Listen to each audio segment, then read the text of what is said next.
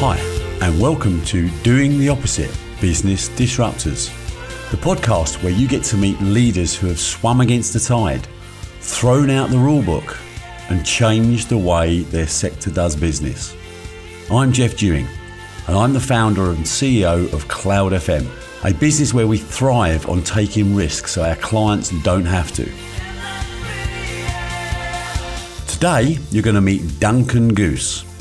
Duncan is the founder of the bottled water brand One, which has now donated over £20 million to fund clean water and sanitation programs in sub-Saharan Africa, impacting over 4 million people. It all started when he fulfilled a lifetime ambition of riding his motorbike around the world, taking nearly 2 years. During this experience, Duncan's eyes were opened to the fact that 1 billion people do not have access to safe and clean water. He knew he couldn't fix the problem for 1 billion people, so he began with one person at a time. And so the momentum grew.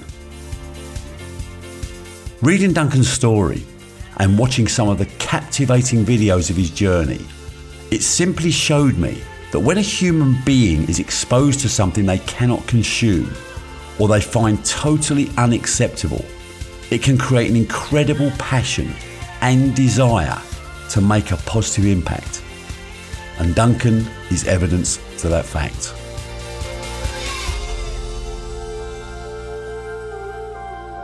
So, welcome Duncan, and thanks for joining me today. Hello Jeff, how are you doing? Very well, thank you. So Duncan, I find this story absolutely fascinating, so I want to try and probe a bit.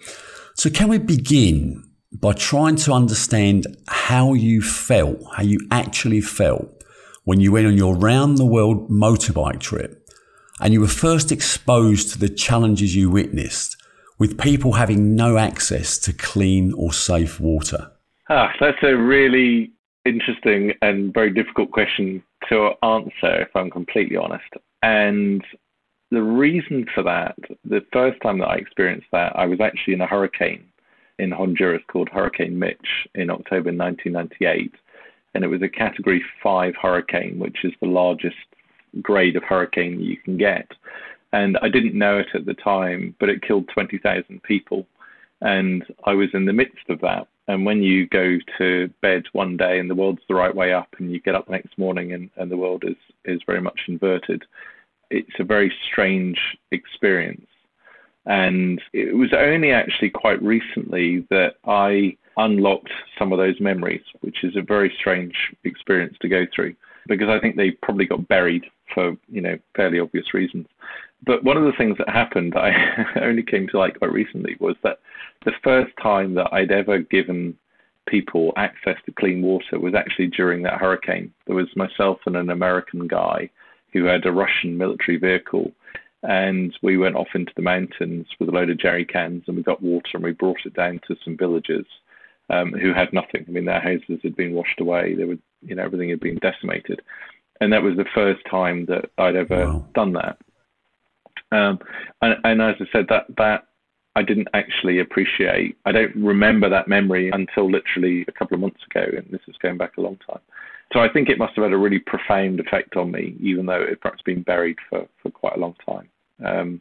But water is really the basis of every aspect of life. If you don't have access to water, let alone clean water, you have nothing. And one of the amazing things about that experience was that I, for a very short period of time, lived in what most people would call a refugee camp. It actually wasn't. It was the Red Cross had come in and they put up a load of tents and then disappeared off. And I lived with people that had, in fact, if you Google Morolica, Morolica, you'll find it doesn't exist anymore. And that's where I was. And they've never rebuilt the town there. They've rebuilt it somewhere else. But the American military came in with their, I don't know what they fly, but those massive kind of, transport planes they fly. And I was talking to one of the squaddies there, and I at that point, the only food that I'd had for a while was grapefruit. That was the only thing I could find to eat or drink.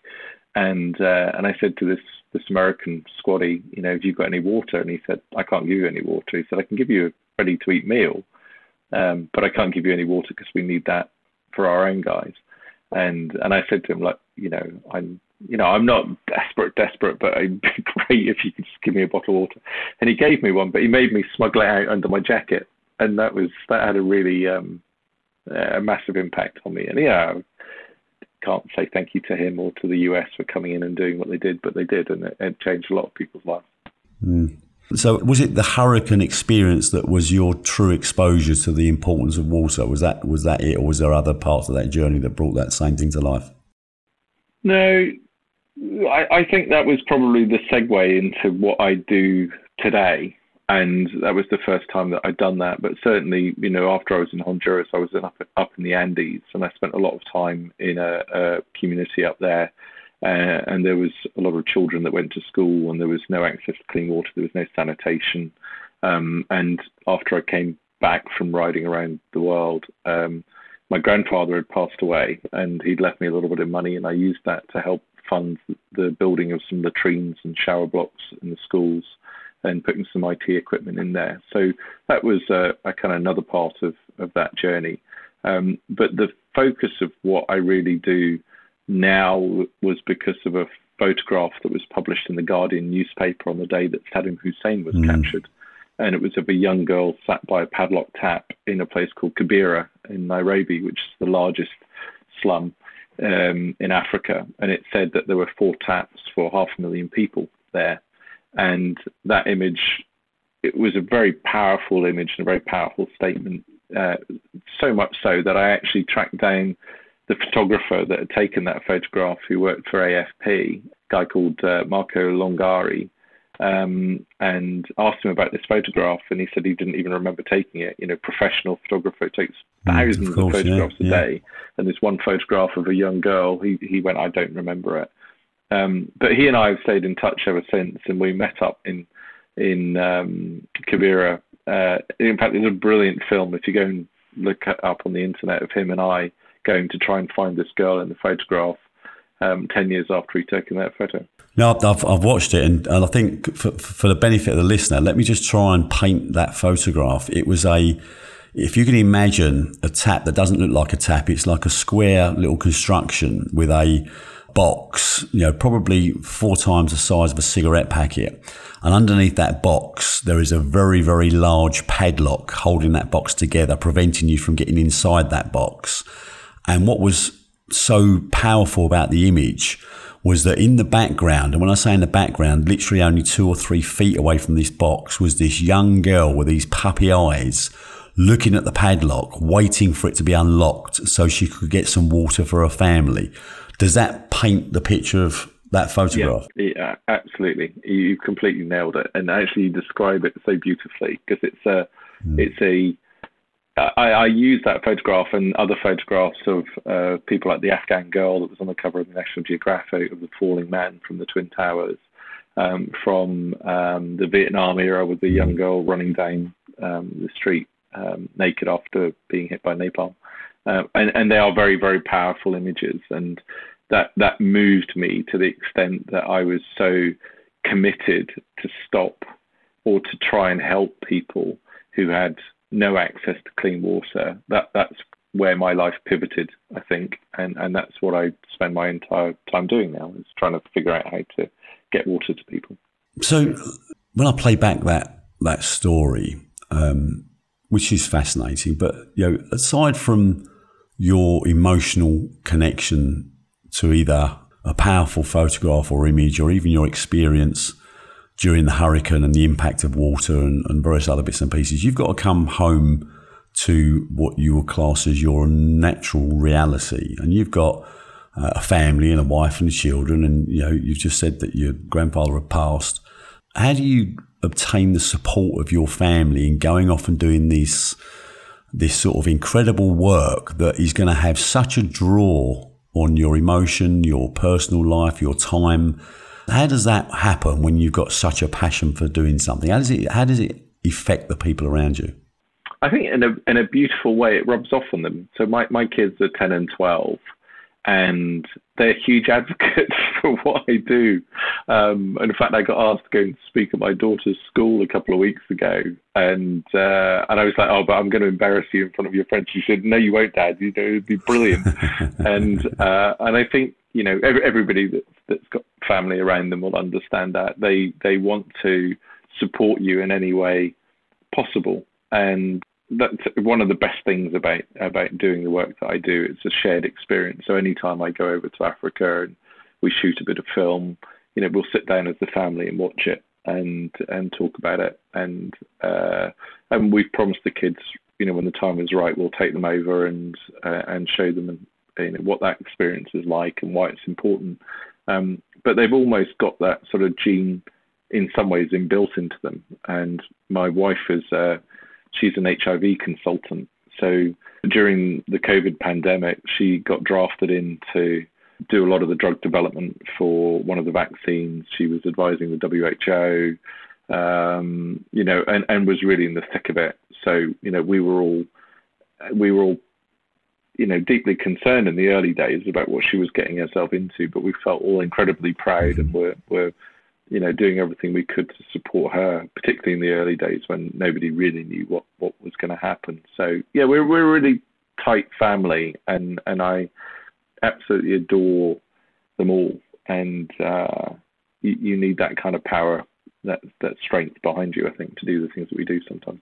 You're absolutely right, and obviously it's certainly more power to your elbow. But I guess the bit that I'm just picking up on this comes back to solid human values, right? Because if you've got people around you, your wife, your parents, your children, especially young children, the knowledge that they're gaining, whether it was intentional or not, is the experience they're getting of zero self-orientation. It's selfless. It's all about what do I do to help somebody else? And more importantly, the pleasure you get out of that. So when you say to me, as you just have, that your daughter said, "You won't embarrass me, Daddy, you'll be brilliant," that's because she believes in what you're doing, right? That's the 100% element. And I think rather than, we're all wired as we grow up, I believe, that, you know, to a certain extent, and this is going to sound a little bit challenging, but we're all wired to a certain extent that says the world owes us a living. You know, we go out, we're entitled to a job, we're entitled to earn money, we're entitled to live, you know, a reasonable life.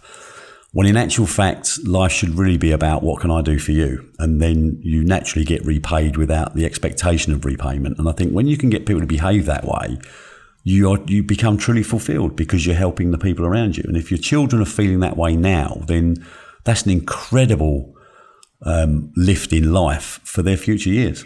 Absolutely. And it's and they do it by themselves.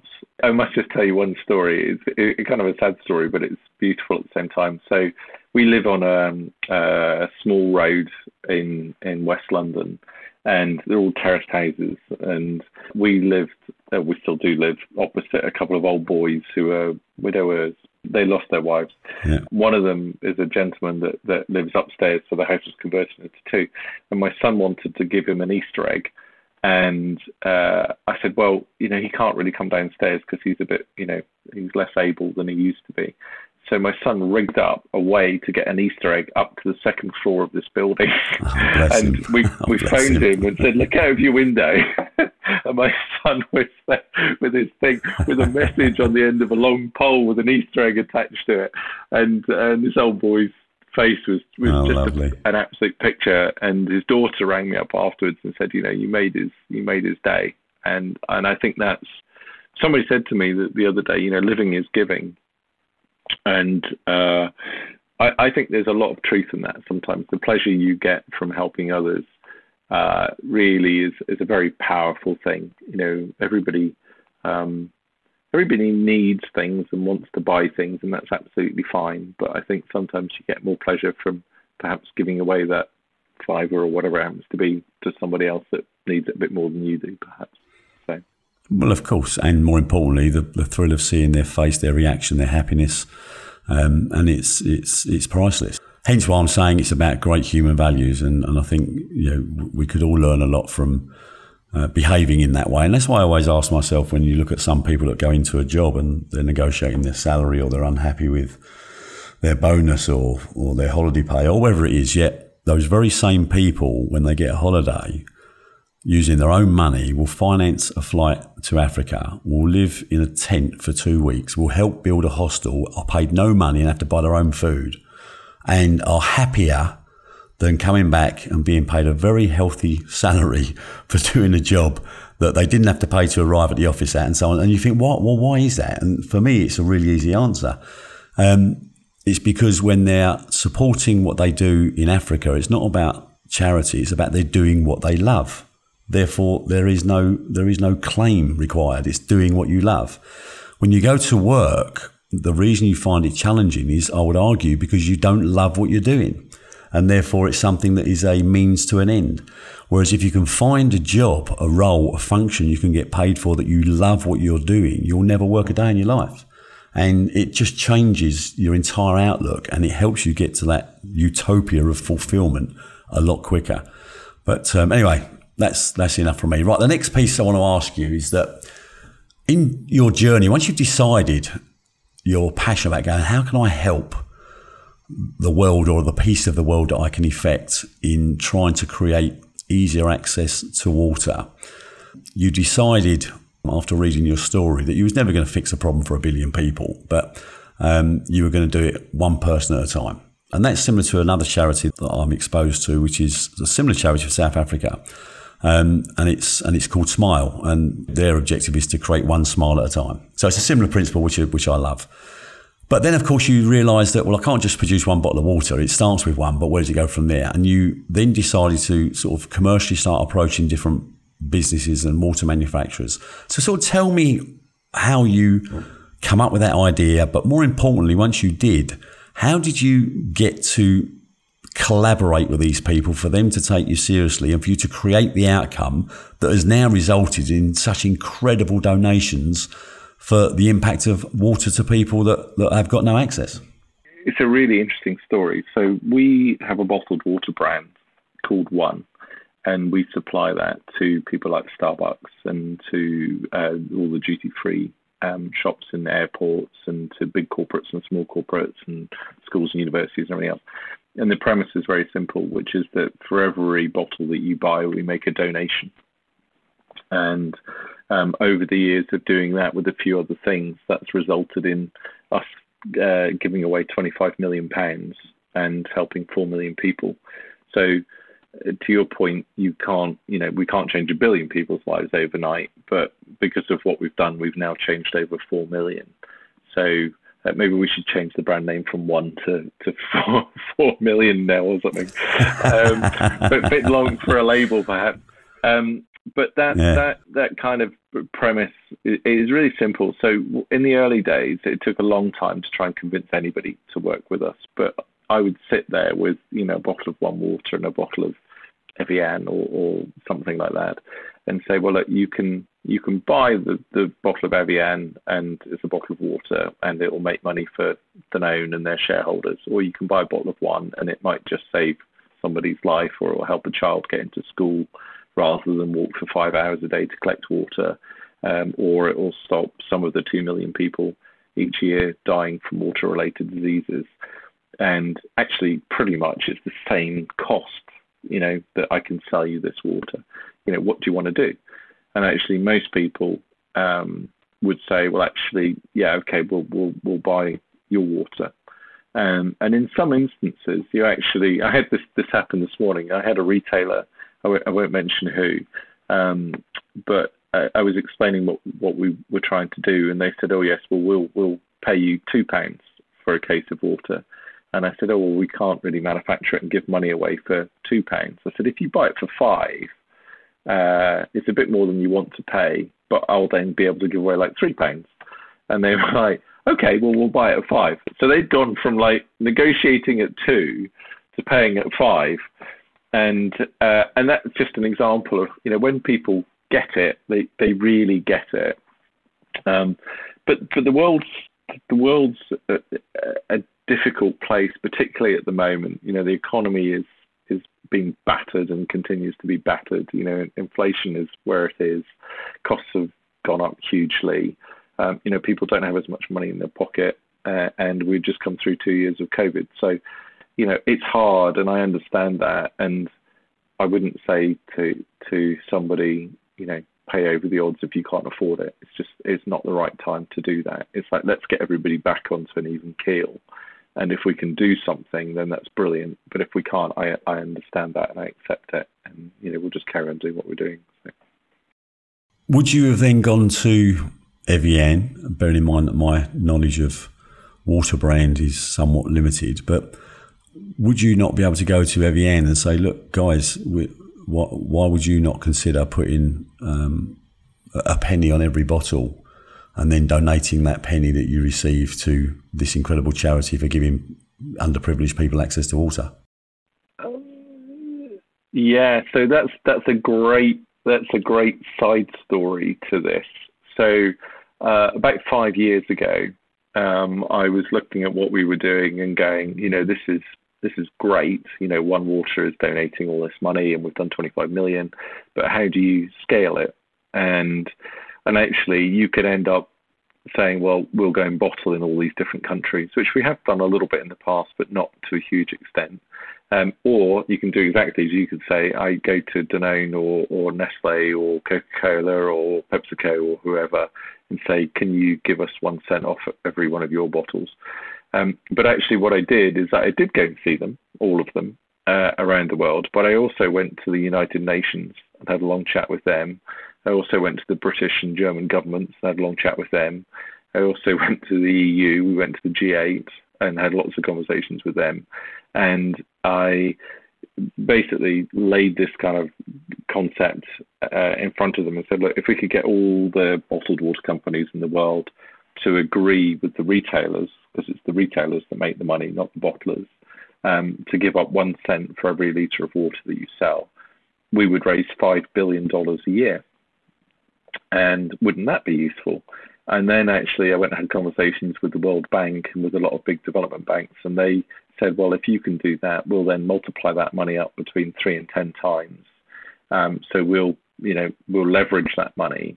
And the real kind of epic point, and this was done during COVID, but at one point I lived on an aeroplane for about 5 weeks and went and saw governments and retailers and bottlers all over the world and went all the way around in 5 weeks. And like I said, pretty much lived on an airplane.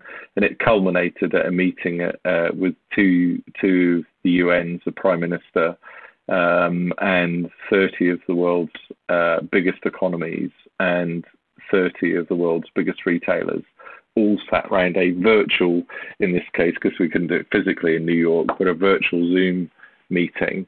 And we had $1 billion on the table. And I was like, fuck, this is going to happen. We're going to do this. Yeah. And couldn't get it over the line. And I was just like, at that point, I was so... Really? Like, come on, guys. Just like, it's such an easy thing to say yes to. But the politics involved in stuff, it was just unbelievable. And instead of collaborating, it became this kind of bun fight of the British government wanted to go one way and the Germans wanted to go another way, and then the retailers in Australia wanted to do their own thing. And it was just like, I spent 5 years of my life unpaid doing this, and I can't do it anymore.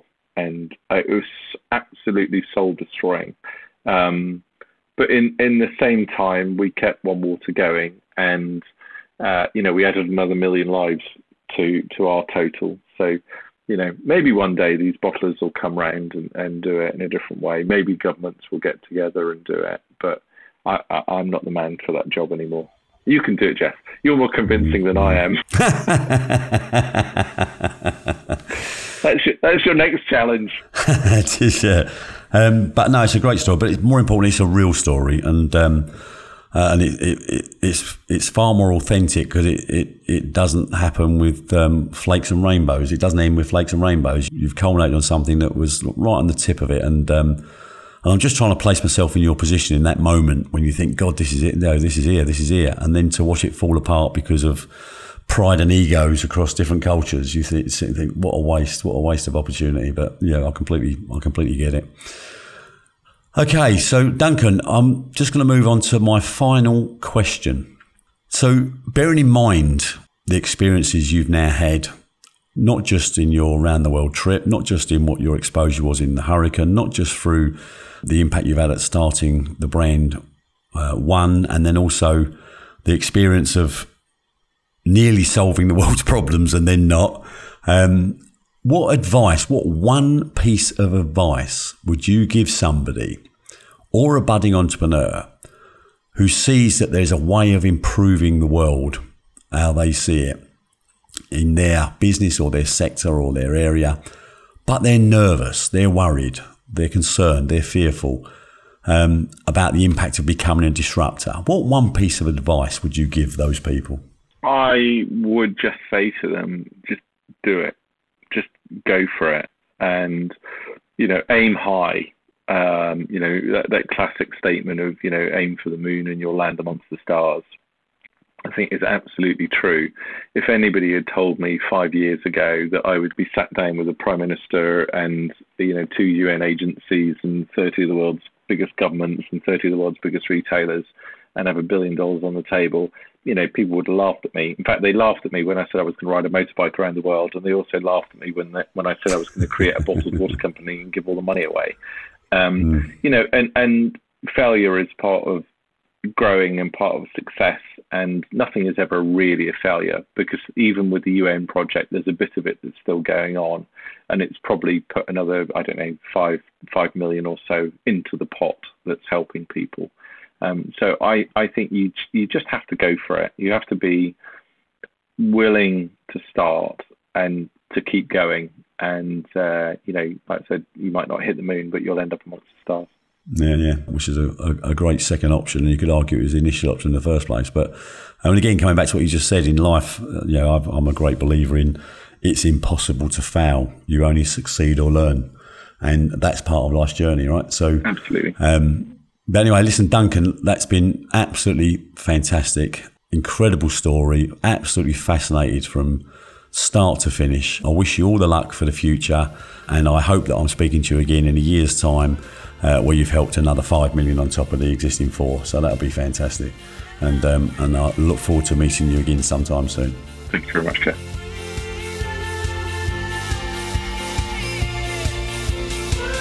Wow, what an incredible story. A big thanks to Duncan for taking the time to talk to me today. There's some real nuggets I took out of that. I guess when you listen to someone like Duncan talk about the importance of water, which is pretty much a given to all of us, but when he talks about donating the cost of the profit of the water bottle to enable us to create safe and clean water and sanitisation plants and so on for the underprivileged and people that have got no access, that all seems clear. But what was interesting is when he said it also helps children go to school.